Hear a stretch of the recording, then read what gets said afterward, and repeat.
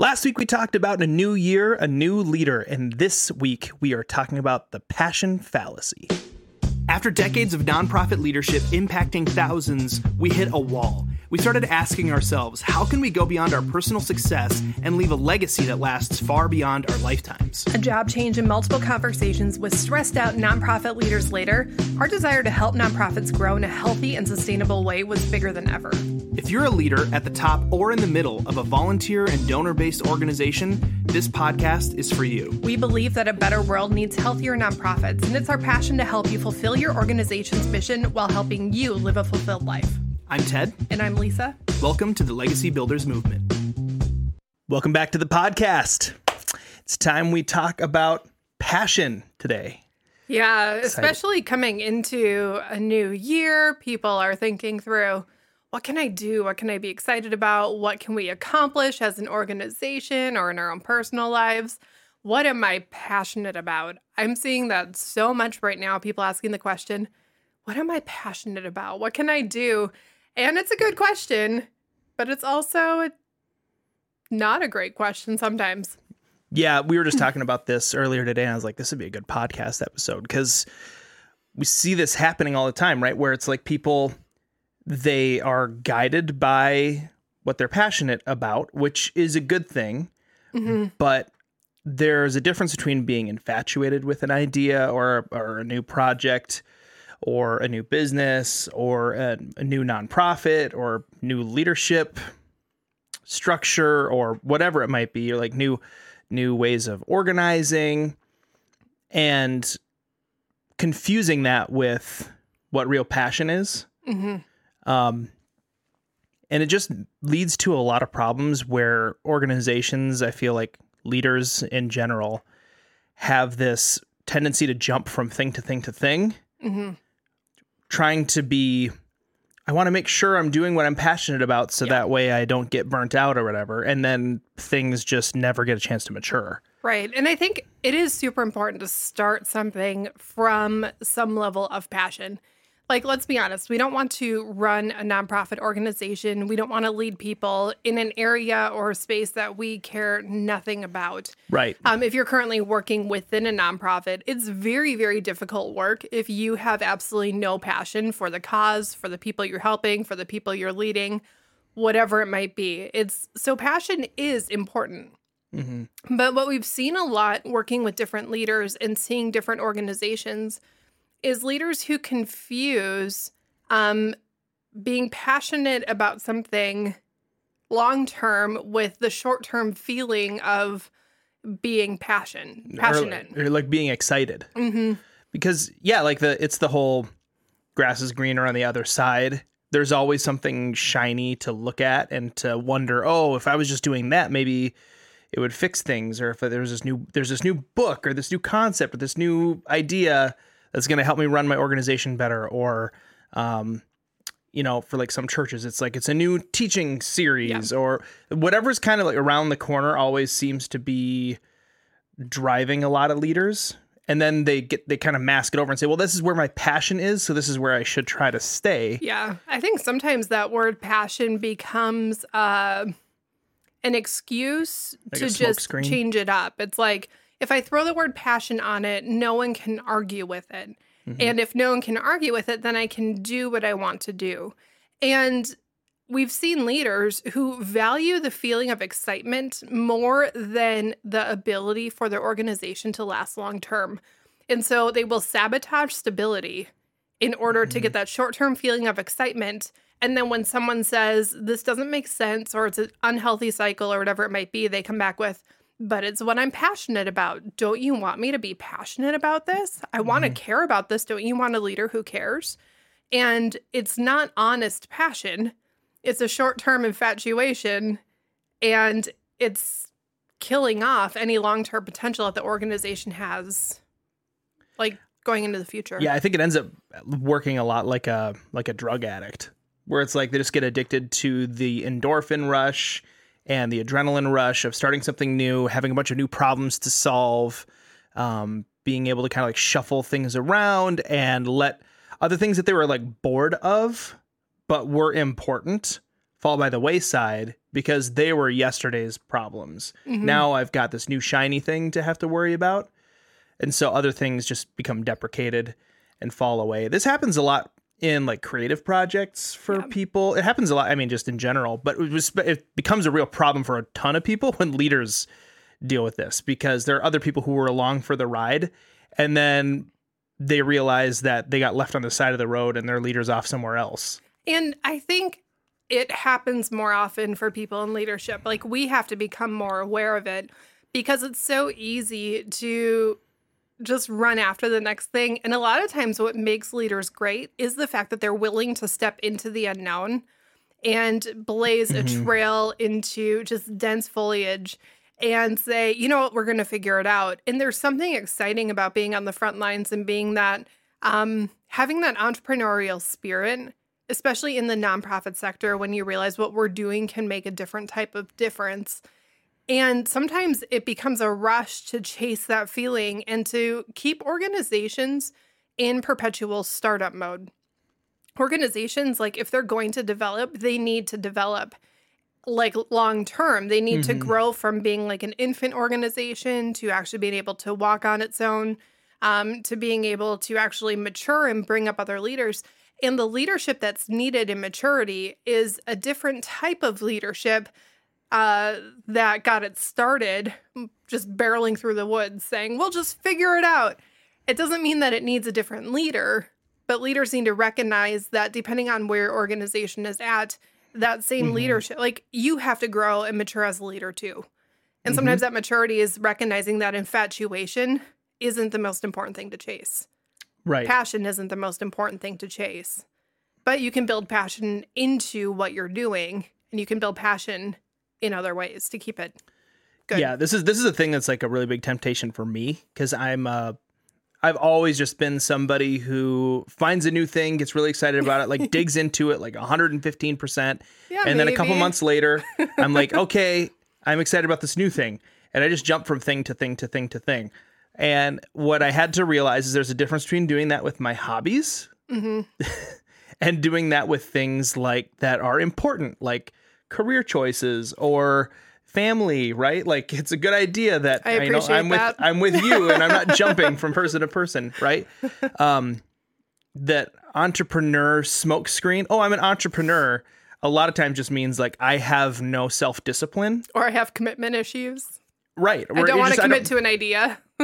I don't have the self-discipline enough to say, no, this idea is worth sticking to. So I'm going to stick to it and let it mature over time and figure out how, if I really need like a fix of something new or fresh, find something else to do that with. But this idea is the right one. It's where I'm supposed to be. It's where I should be investing my time. Yeah. Figure out how to stay here and kind of push through seasons where it feels like not as shiny.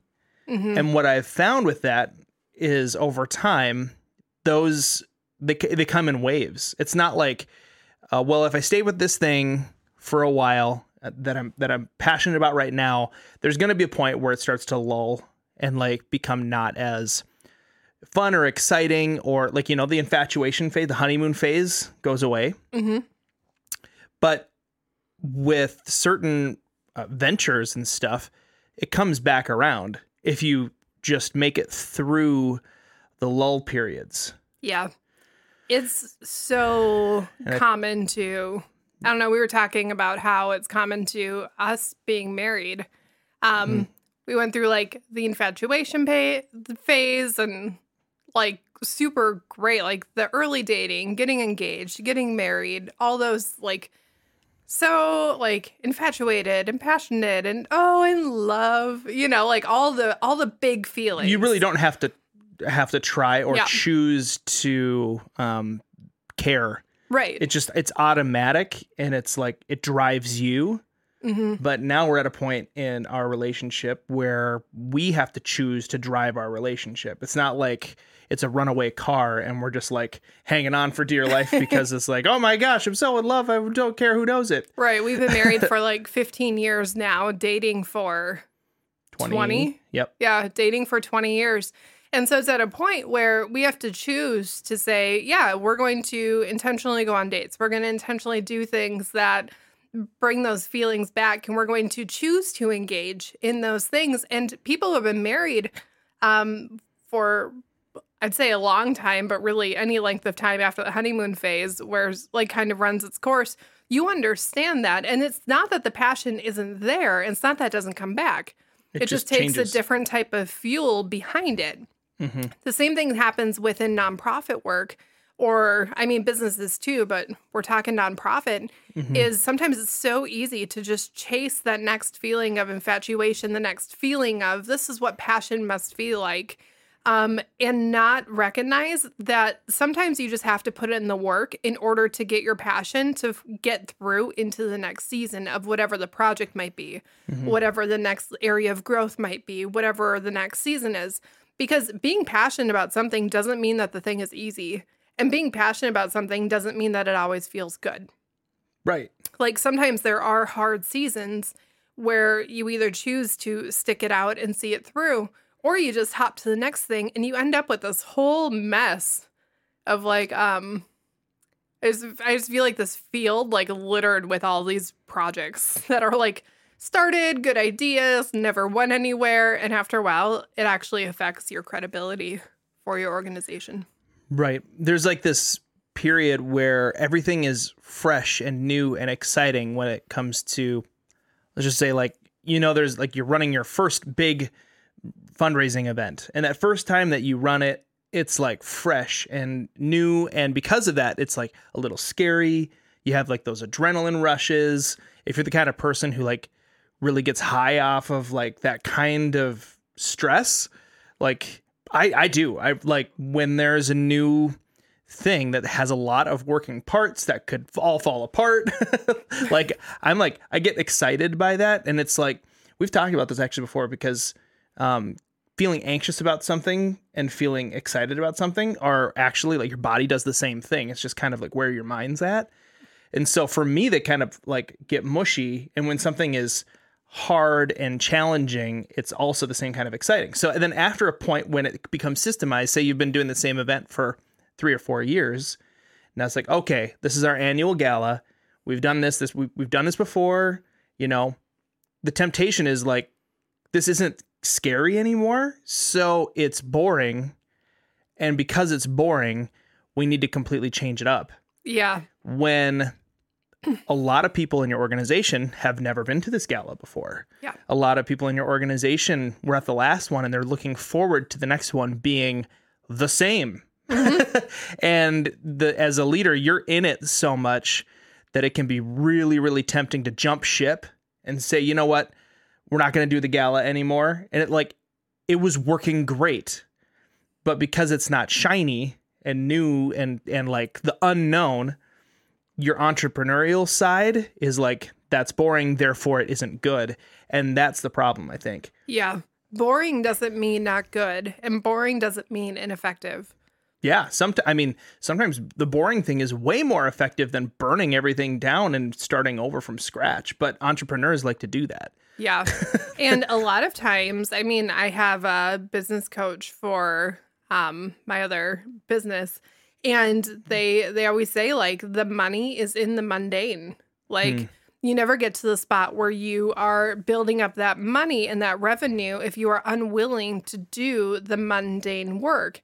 And as someone who doesn't really care for the admin type work, the keeping up with the database, the just all of those little things, making sure the emails get out, and like some of those little processes, I need to recognize that there is so much value in that, because if I am only going for what I feel like doing on any given day, whether it's for legacy builders or the real estate stuff or like what we're giving back to nonprofits, if I'm only ever doing what feels good and what I feel passionate about, I will never, ever, ever feel passionate about doing admin work. Yeah, you're never going to feel passionate about the mundane stuff. Right, but that is where... But that's needed. In for-profit, that's where the money is. In nonprofit, that's where your resources are.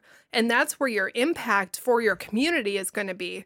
The thing is, your donors, whether you like it or not, they want a mundane, impactful nonprofit. They want to know that when they show up, there is stability. And if they get the feeling that's always off to the next thing and the next thing and the next thing, after a while, you lose the stories because you stop following up with people. You'll never have a story of someone's 10-year change if every year you're targeting a different group of people. You'll never have those big moments if you're never willing to let the stories, the people, the measurable impact actually grow and see what it could become over time. And there's so much value there that is just left. It's like all these trees planted and nonprofit leaders are just off running in a completely different direction. And it's like, do you know there's fruit growing back there that you will never see because you just wanted to get on to the next thing that you're planting and you're screaming at the trees in front of you going, why aren't you growing?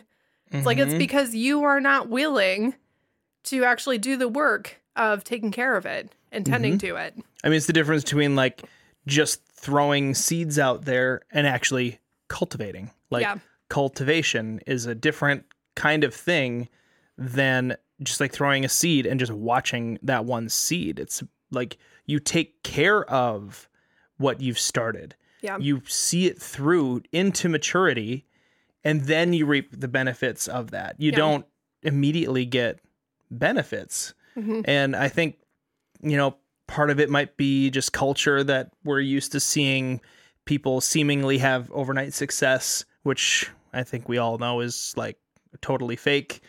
There's always a story behind the story, right? Yep. And so it becomes this, well, maybe if I just did this other thing, then I would experience the overnight success. Right. But usually the people who are finding success in doing what they're doing, especially in the nonprofit world, have learned how to start something, cultivate it, take care of it, improve it, grow it. And then at some point, there was like a tipping point where it exploded, but it took a cultivation process. And they were willing to wait to harvest until the right time. Yeah. That's hugely important. And I mean, just so you know, you might be thinking, I'm not going to scrap my annual gala. I'm not looking for like the next big thing, but sometimes it's even just the mindset of getting too far ahead and not stopping to celebrate in the moment. And this is something that like I'm guilty of in work. We will work on a project and I'll finally wrap it up and Ted will get home. He's like, how'd it go? I'm like, oh yeah, it's done. And he's like, oh, it's great. I'm like, yeah, it's fine, but I'm already on the next thing. And you'll be like, no, we need to stop and actually celebrate this. And that's something that we have to be careful of in our own home. Now, we've worked with many different nonprofits at different events. And I remember one event in particular was just big. They had, I don't know, almost 100, maybe more volunteers helping out. Just a huge thing. And it went really well, but I touched base with the leader like the day after the event or 2 days after. And I was just like, hey, how are you doing now that the event is done? Like, I mean, it's a big lead up. So you'd think it'd be it feels great. We did it. High five. High five. We did it. Like high-fiving volunteers, making sure everyone knows that like we pulled it off. Let's celebrate. And I was like, how are you feeling now that the event is done? And they're like, oh, that was 2 days ago. I'm done thinking about that. Here's the next thing. And in that moment, I was shocked. And I was just like, your volunteers need more than this. Your volunteers need the other side of it, that celebration, and not like the shiny, let's plan for the next thing, but actually the willingness to sit and not move on to the next future goal or accomplishment. And that can be really difficult to do. But if you can train yourself to do that, that is like one of the main areas where you either get people to stay with you into the next event or where they opt out because they feel like their contribution didn't matter to you as a leader. I think psychologically, too, leaders need this as well. Because the only thing that happens if you don't slow down to celebrate is that you teach yourself, you teach your body, you teach your mind, you teach just like your own reflexes about stuff. You teach yourself that the only thing on the other side of a success is more work. Yeah. And so that's one of the reasons why I've started to try to pay more attention for us when we both accomplish something is like, hey, let's go just go on a quick little lunch date just to kind of celebrate and just think back on how great that was. Because I want my brain the next time I sit down to do something hard to be thinking there's a reward on the other side of this. Mm-hmm. Even if it's just like a tiny little subtle thing that my brain's like, hey, remember there's good stuff at the end, instead of like, you're going to be so exhausted and you're going to have to do another hard thing. Yeah. That just leads to me. Like, I know myself enough to know that given enough time doing that pattern, I'll just quit. Cause I'm like, I can't do another big thing because on the other side of it is just another big thing. Right. And I know for myself, with the people that we are working with or having had other leadership positions in the past, and even having like kids in the family, if we don't stop to have those celebrations, a lot of times they're not even for our benefit. Yes, they are. We do them for our benefit. But they're also a benefit for the people that we are impacting and that we are leading, because they need to know that their contribution and their sacrifice and their time with us or their time apart from us was all valuable. And in the end, we are going to sit around and celebrate, or have with our kids. I remember there were a couple times that we went through super busy seasons, and at the end of it, we went to a water park together, or we would do a dance party in the kitchen, or that's right, whatever it might be, because like they need that. Our volunteers need it. People need to know that what they contributed to mattered. And it wasn't just about what they brought to the table, but it was about the fact that as they brought it to the table, that they made a difference in other people's lives, and they are worth celebrating for that. The celebration can't only be about the people that we are impacting for the cause, but it also needs to be the impact that we're having on the lives of the people who are gathered around us. Yeah, we have a duty to care for them and to encourage them and to show them that what they're doing matters too. It's not just the people whose lives are being changed because they're the ones that our mission statement says we're going to help. It's also the lives that are being changed as they choose to contribute and give. And we need to celebrate them too. And if we're not, we're missing on a huge part of what we can do to really impact the world. Right. And that's why it's so important, like thinking about your passion in the correct way, rather than what's exciting, what's new, what's on the other side of the horizon, what's right around the corner, you know, what's dangerous, you know? I mean, for real. I mean, a lot of people stressful. People are like, addicted to stress. Oh yeah. And being busy. Like, I mean, I am. I have to actively like fight to not just create stress in my life in order to be able to like accomplish something to relieve the stress, you know? And so I think it's really, really important to remember that like passion is not those things. You know, passion is like a deep desire that says, you know, even when it's not exciting, not dangerous, not fresh and new and shiny, that if it's valuable enough that I'm passionate about it, I'm going to stick through that stuff and I'm not going to abandon ship. Yeah. Because it looks like, you know, we set sail. There's that initial, like we left the docks and we, you know, got the sails going and the wind's in our face. And then like 2 weeks in, everybody's hungry and there's, you know, we're all pirates. I don't know why I'm using this pirate analogy, but like we're all out on the sea and it's just blank ocean and you're just out there and the food's bad at this point. Like it's like all you got left is hardtack, you know, it's not good. And it's at that point where like a lot of leaders decide like, I'm abandoning ship now. This has sailed its course. It's over, you know, because it like even keeled out. Yeah. And instead of saying like, okay, we're on the journey and we have hit the point now where we're like maintaining, and that's okay. And that's normal for things that mature to like kind of slow down. I mean, like when you think about a tree growing, right? It sprouts so quickly and it like grow, and then all of a sudden it's like it doesn't do anything for like 40 years. It's like so slow. It's like, what is happening? It's so slow you can't tell anything is even changing with the tree. Also reminds me of the idea of the second third. Like, yeah. I read this a couple of years ago. I think it was a post by an author, Rebecca Lyons. But she was writing about how she was in the second third of her new book, of the writing process. And she said every project has 3 thirds. You have your first third, your second third, and your third third.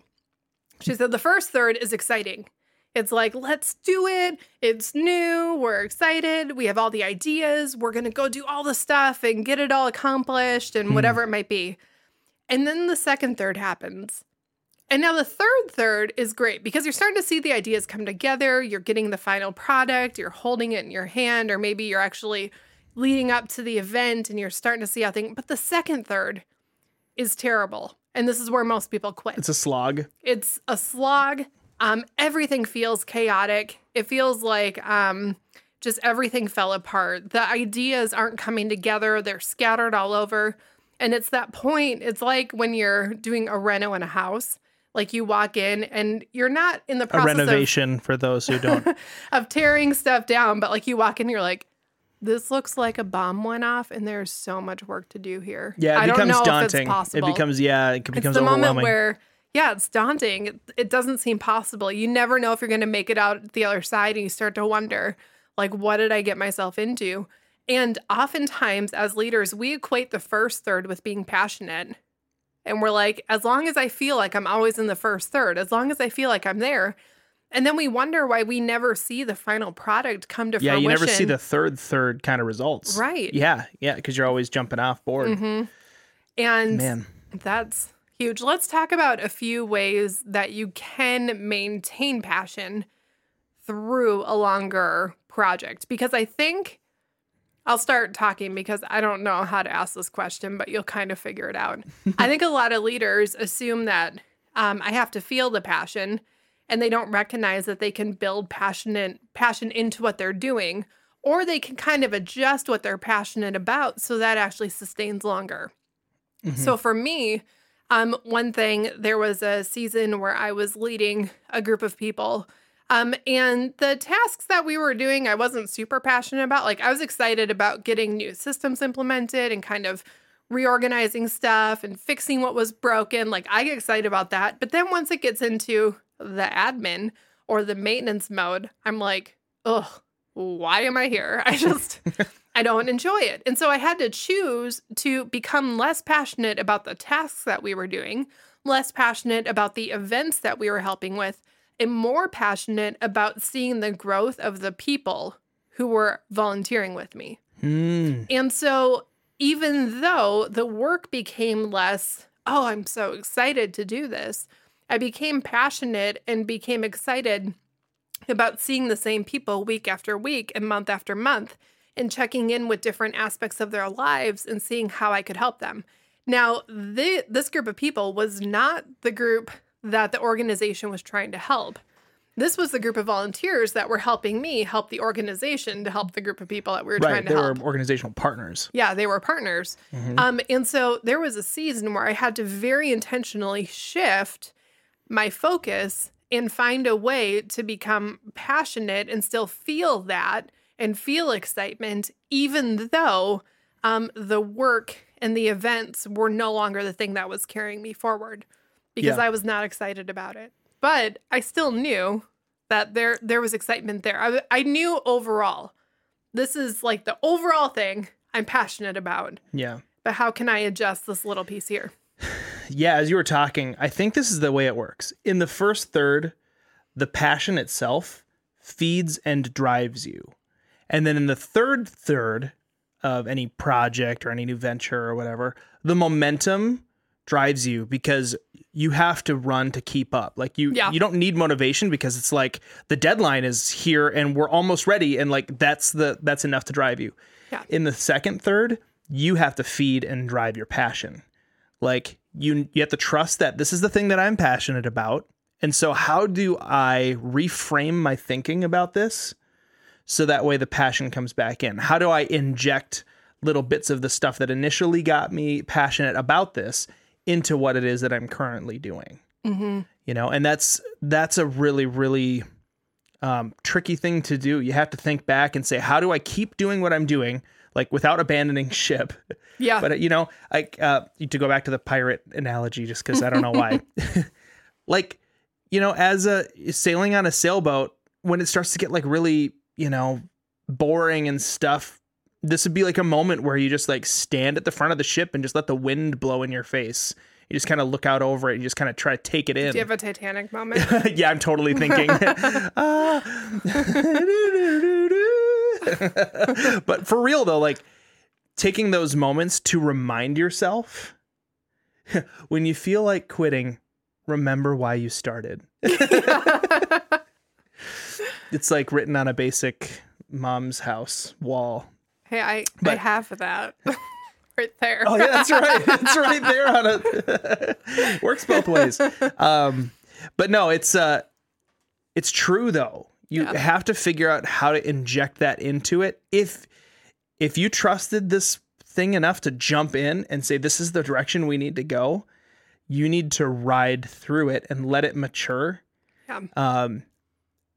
I think it's a better idea to kill an idea partway through the first third when you realize like, I was just excited about this. This is a bad idea. I don't think the second third is a great time to kill it because you're going to want to kill it anyway at the second third. You have to be really careful. If you're making that decision, you better have a lot of data to back up why this is worth stopping this project at this point. It's like when we were in ministry full time, there was a saying like never quit on a Monday. And it was because weekends in ministry are extremely difficult. And Monday morning you wake up and you're just exhausted, you're worn out. You always want to quit on a Monday. All the time. You've spent all of your energy on all of the people. And no matter how great the weekend went, no matter how many people were helped, there was always a part of you that woke up Monday and just went, ugh, I feel terrible. I'm getting too old for this. And you're like 22 and you look like you're 83. So we just knew like you never quit on a Monday, And I think a lot of times the second thirds are the Mondays. Like be careful in that season. Like don't quit on the right thing because you're in the mess of it. Because that other part is coming over. I think too often we allow the excitement to justify a bad idea. And then we allow the fact that we are no longer excited to justify killing a good idea. Yeah, yeah. And those two things together are so damaging to nonprofit work and damaging to the people that you're leading because when you are excited, you rally the people around you and you get them on board. It's like, come help, come help, come help. And then suddenly you're willing to throw it away, which means you have raised up their passion, gotten them to commit to helping you, and then told them that what they now value, because you told them to value it, no longer matters to you. Like, it's super confusing for your right people who are on board with your organization. It gives them whiplash. It's so confusing, yeah. And we talk about it all the time that, like, the most valuable thing that you have in an organization is trust with people. Yeah. And when you do that, when you whiplash people like that, the trust goes down. And so you got to be really careful to say, like, okay, be careful with using the word passion. Don't just throw it around and equate it to the same thing as infatuation because they're different. One really includes, passion really includes choice and intentionality and not just being sloshed around by what is exciting. Yeah. And so I think passion can really be a trap if it's understood in the wrong way. Right. But I think in a lot of ways, understanding what it takes to actually see passion follow through. That's huge. Because I've seen some people leave ideas, because they're no longer passionate. I've seen other people want to start ideas and someone saying, well, if you're passionate, it must be the right thing. And you can have... That's not always true. It's not always true. Just watch American Idol and you'll know. Some people really just should have never gone into the first third. You can have passion about something and yet not have developed the skills to be able to even start that first third process. And so sometimes it's not even that the passion is wrong. It's that the timing might not be right. Or you need to develop a little bit more in certain areas so that you have what it takes in order to sustain yourself, your vision, your organization, all of the components into the future and through that second third. If you have an idea and you can say like, I don't know if I'm going to make it through that second third, that's a good time to stop and just kind of look at the idea, get some outside perspective, and figure out if the idea is good or if the timing isn't quite right or whatever the thing might be. Because it is hard to watch just a whole slew of potential ideas that are just kind of like half there. Like they're not fully built. They kind of got started, but then they were abandoned. And it's so much time and energy that goes into even getting those things off the ground. It might feel easy for you as a leader to get through the first third, but that excitement for you is not carrying your volunteers. Right. Your staff and your volunteers who are investing their hours and their time and their, okay, if this is what we're doing, I'm going to buckle down and do it. I'm committed to helping. They likely do not have that same excitement. And so they are pulling from a different reserve within themselves in order to help you do the thing because you said this was the next thing. And if the only thing carrying you is the short-term infatuation with the idea and you're going to quit later, you are sapping some of your greatest resources from your best people because you are asking them to invest the best parts of themselves in something that you have no intention of following through on. All right, right now you might say you have the intention, but do you have the intention of continuing the idea even after you no longer feel passionate about it? Yeah, I think a big thing for leaders to do is to consistently take like an inventory of their past and just look at their track record and just say, how good have I been at letting things mature? Mm-hmm. How long have I allowed new ideas to sit and actually have time to show results? Because like a month of doing a new strategy is not enough time to see results. That's like barely enough time to get a feel for how to do it decently. Right. You know, and then you have to let it run for a while to let it to start to see like a snowball effect. Yeah. Right. Like and if you're reading the book, The 12-Week Year, and you're like, sweet, 12-week year, I want to see results in 4 weeks. Like, what? It's a 12-week year. It's a 12-week. 12 weeks. You need 12. But that's something that is common with nonprofit leaders is this idea of, yeah, I want the long-term results in a short-term timeline, and I'm willing to skip whatever is necessary in order to get it. And I want it like, yeah. I mean, it's like there's pain in doing something for a long period of time and realizing, okay, I invested a year into this and it didn't work very well.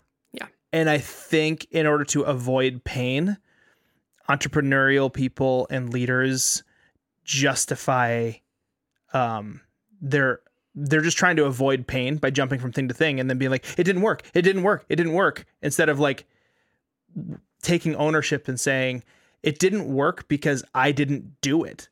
Like doing a thing involves letting it mature. So if you did a gala one time and it didn't work, I'm sorry, but one time doing a gala is not enough to even begin to get good at doing galas. And then there's a snowball effect that happens after like you've done a few galas and people start to catch word that like your galas are really awesome. Or you can't have that in your first gala. Yeah. Or a few other events. Like that's the thing. I know one organization that just did their first gala this year and it was a huge success. But they've also put on massive events. The leaders from their past had produced like multiple concerts, multiple albums, multiple like all of these other big event things in their past that suddenly they have an organization that's I think 8 or 9 years old and they decide to do their first gala and it went off great. But if your organization doesn't have that leadership background or you just don't have the experience with the whole event concept, like you have to give yourself time in order to grow into that or bring people around you who have more experience so that they can help shave off a couple of years of time. It's like, oh, we tried incorporating volunteers into our nonprofit and it didn't work. It's like you. Therefore, volunteerism doesn't work. Like, no, these things take time. Like they're like, I want to say, well, in a good way, they're like weeds. You know, they take time to like take root and spread. And, you know, like one dandelion by itself doesn't take over your lawn, but give it a few seasons of never taking care of dandelions. Now you got a ton of dandelions. Like, so that's the real danger with just saying like, I'm going to do what I'm passionate about and using it as a smoke screen to avoid the pain of just failing as a leader, honestly. Using, I'm going to do what I'm passionate about as an excuse to say like, well, I have to just, you know, I have to make sure that I don't burn out as a leader. So I got to do what I want to do. Otherwise it's like, yes, but also if you're a quality leader, you don't have to constantly be excited in order to get the stinking job done. Like get it done. You know, I think about, I love our kids. Our kids are, you know, younger and they like have their chores and stuff, right? Chores aren't fun. They're not supposed to be fun. And like they'll do the fun things that they need to do kind of for the school day. We homeschool. They do like their more fun things and they'll come to the chores and they're like, oh, I don't want to do the chore. I'm like, that's the point of a chore, is that you learn how to do a thing that you don't want to do, because so much success in life and in nonprofit work and whatever is in doing the things that you don't want to do. You don't get to just like skip that part. Right. And if you're just trying to skip that part, you don't get the benefit of having actually done the thing. I wish that so much more, like, I wish the things that I was passionate about just didn't have the other pieces and components to it. I just don't think anything worth doing is all just easy and fun and light. Because even if it is, there's a point where it becomes mundane. Like, I play video games and I do this YouTube thing, right? And it's going well. Listen, there are times that I pick up a video game, I'm like, I don't want to play this. This is boring. I don't want to. This has become mundane. You know, people are like, I can't believe you could just play video games and it's kind of like a job. Yeah. And it's like, there are times when it's like, this is a new, fresh video game. This is exciting. And then there are times where I'm playing the same one I've been playing for 7 years. And I'm like, this is just part of the job. You got to just sit down and do it. I mean, we even know for ourselves, like people say, oh, if I could, I would just go move and live on a beach and just sit on the beach all day forever. And I know for myself, I could do that for 1 day, 2 days, 3 days, 4 days, depending on the season, maybe a week and a half. But by daytime, like, we have gone on vacation together, and by the end of it, we're both antsy. We're like, okay, can we get back to accomplishing something? Like, it doesn't have to be like getting back to work necessarily, but can we get back to progressing in some area? But in order to move forward in some area, there has to be a time where, yes, you are doing the parts that are difficult. And I don't know, I just feel like we sell our nonprofits short far too often simply because we don't want to do the thing that is mundane or that feels tedious, or we think we can just hire someone else to do the mundane and tedious, and therefore nothing that we do as leaders should ever be mundane and tedious. Right. And that's just not how an organization can successfully grow over time. I mean, you can get some growth. Don't get me wrong. You can get some growth. You can get some great stuff that looks great from the outside. But from the inside, eventually it starts to collapse. And people who join your organization thinking it's successful come in and they're like, how is it still running as if it's 2 years old? How is it still running as if there are no structures in place and no systems in place? And how are people supposed to thrive in the midst of a leader who loves chaos? And that's something that we need to be very, very aware of, because it's not about the other nonprofit leaders. This is what we need to become aware of for ourselves and for each of you listening, because if we don't recognize it in ourselves, we will perpetuate it. And then when someone calls us out on it, we'll say, but I'm passionate. I'm just doing what I'm passionate about. doing what I'm passionate about. Especially in this culture that very much loves people who do what they're passionate about above all else. Right. So our question to you listeners today is, what areas, when you really take an honest inventory of your organization, the way that you lead, what areas are you using the word passion as a smokescreen to hide what's really going on, that you're avoiding the hard work or the mundane work. You're using passion as an excuse to be addicted to stress or be addicted to excitement or be addicted to switching to something new. What are those areas? I think just becoming aware of them is like half the battle. Mm-hmm. Because that can be really, really tricky in and of itself. Yes. Now, as always, if you want to share them with us, or if you have a story that you'd like to share from your nonprofit experience, we're always happy to hear from you. You can reach out to us at office@legacybuildersintl.com. Thanks for listening to the Legacy Builders Movement. If you appreciate this podcast and find that it's valuable, the best way that you could help us is to subscribe and leave us a rating and review. To learn more about Legacy Builders, go to legacybuildersinternational.com. That's legacybuildersintl.com.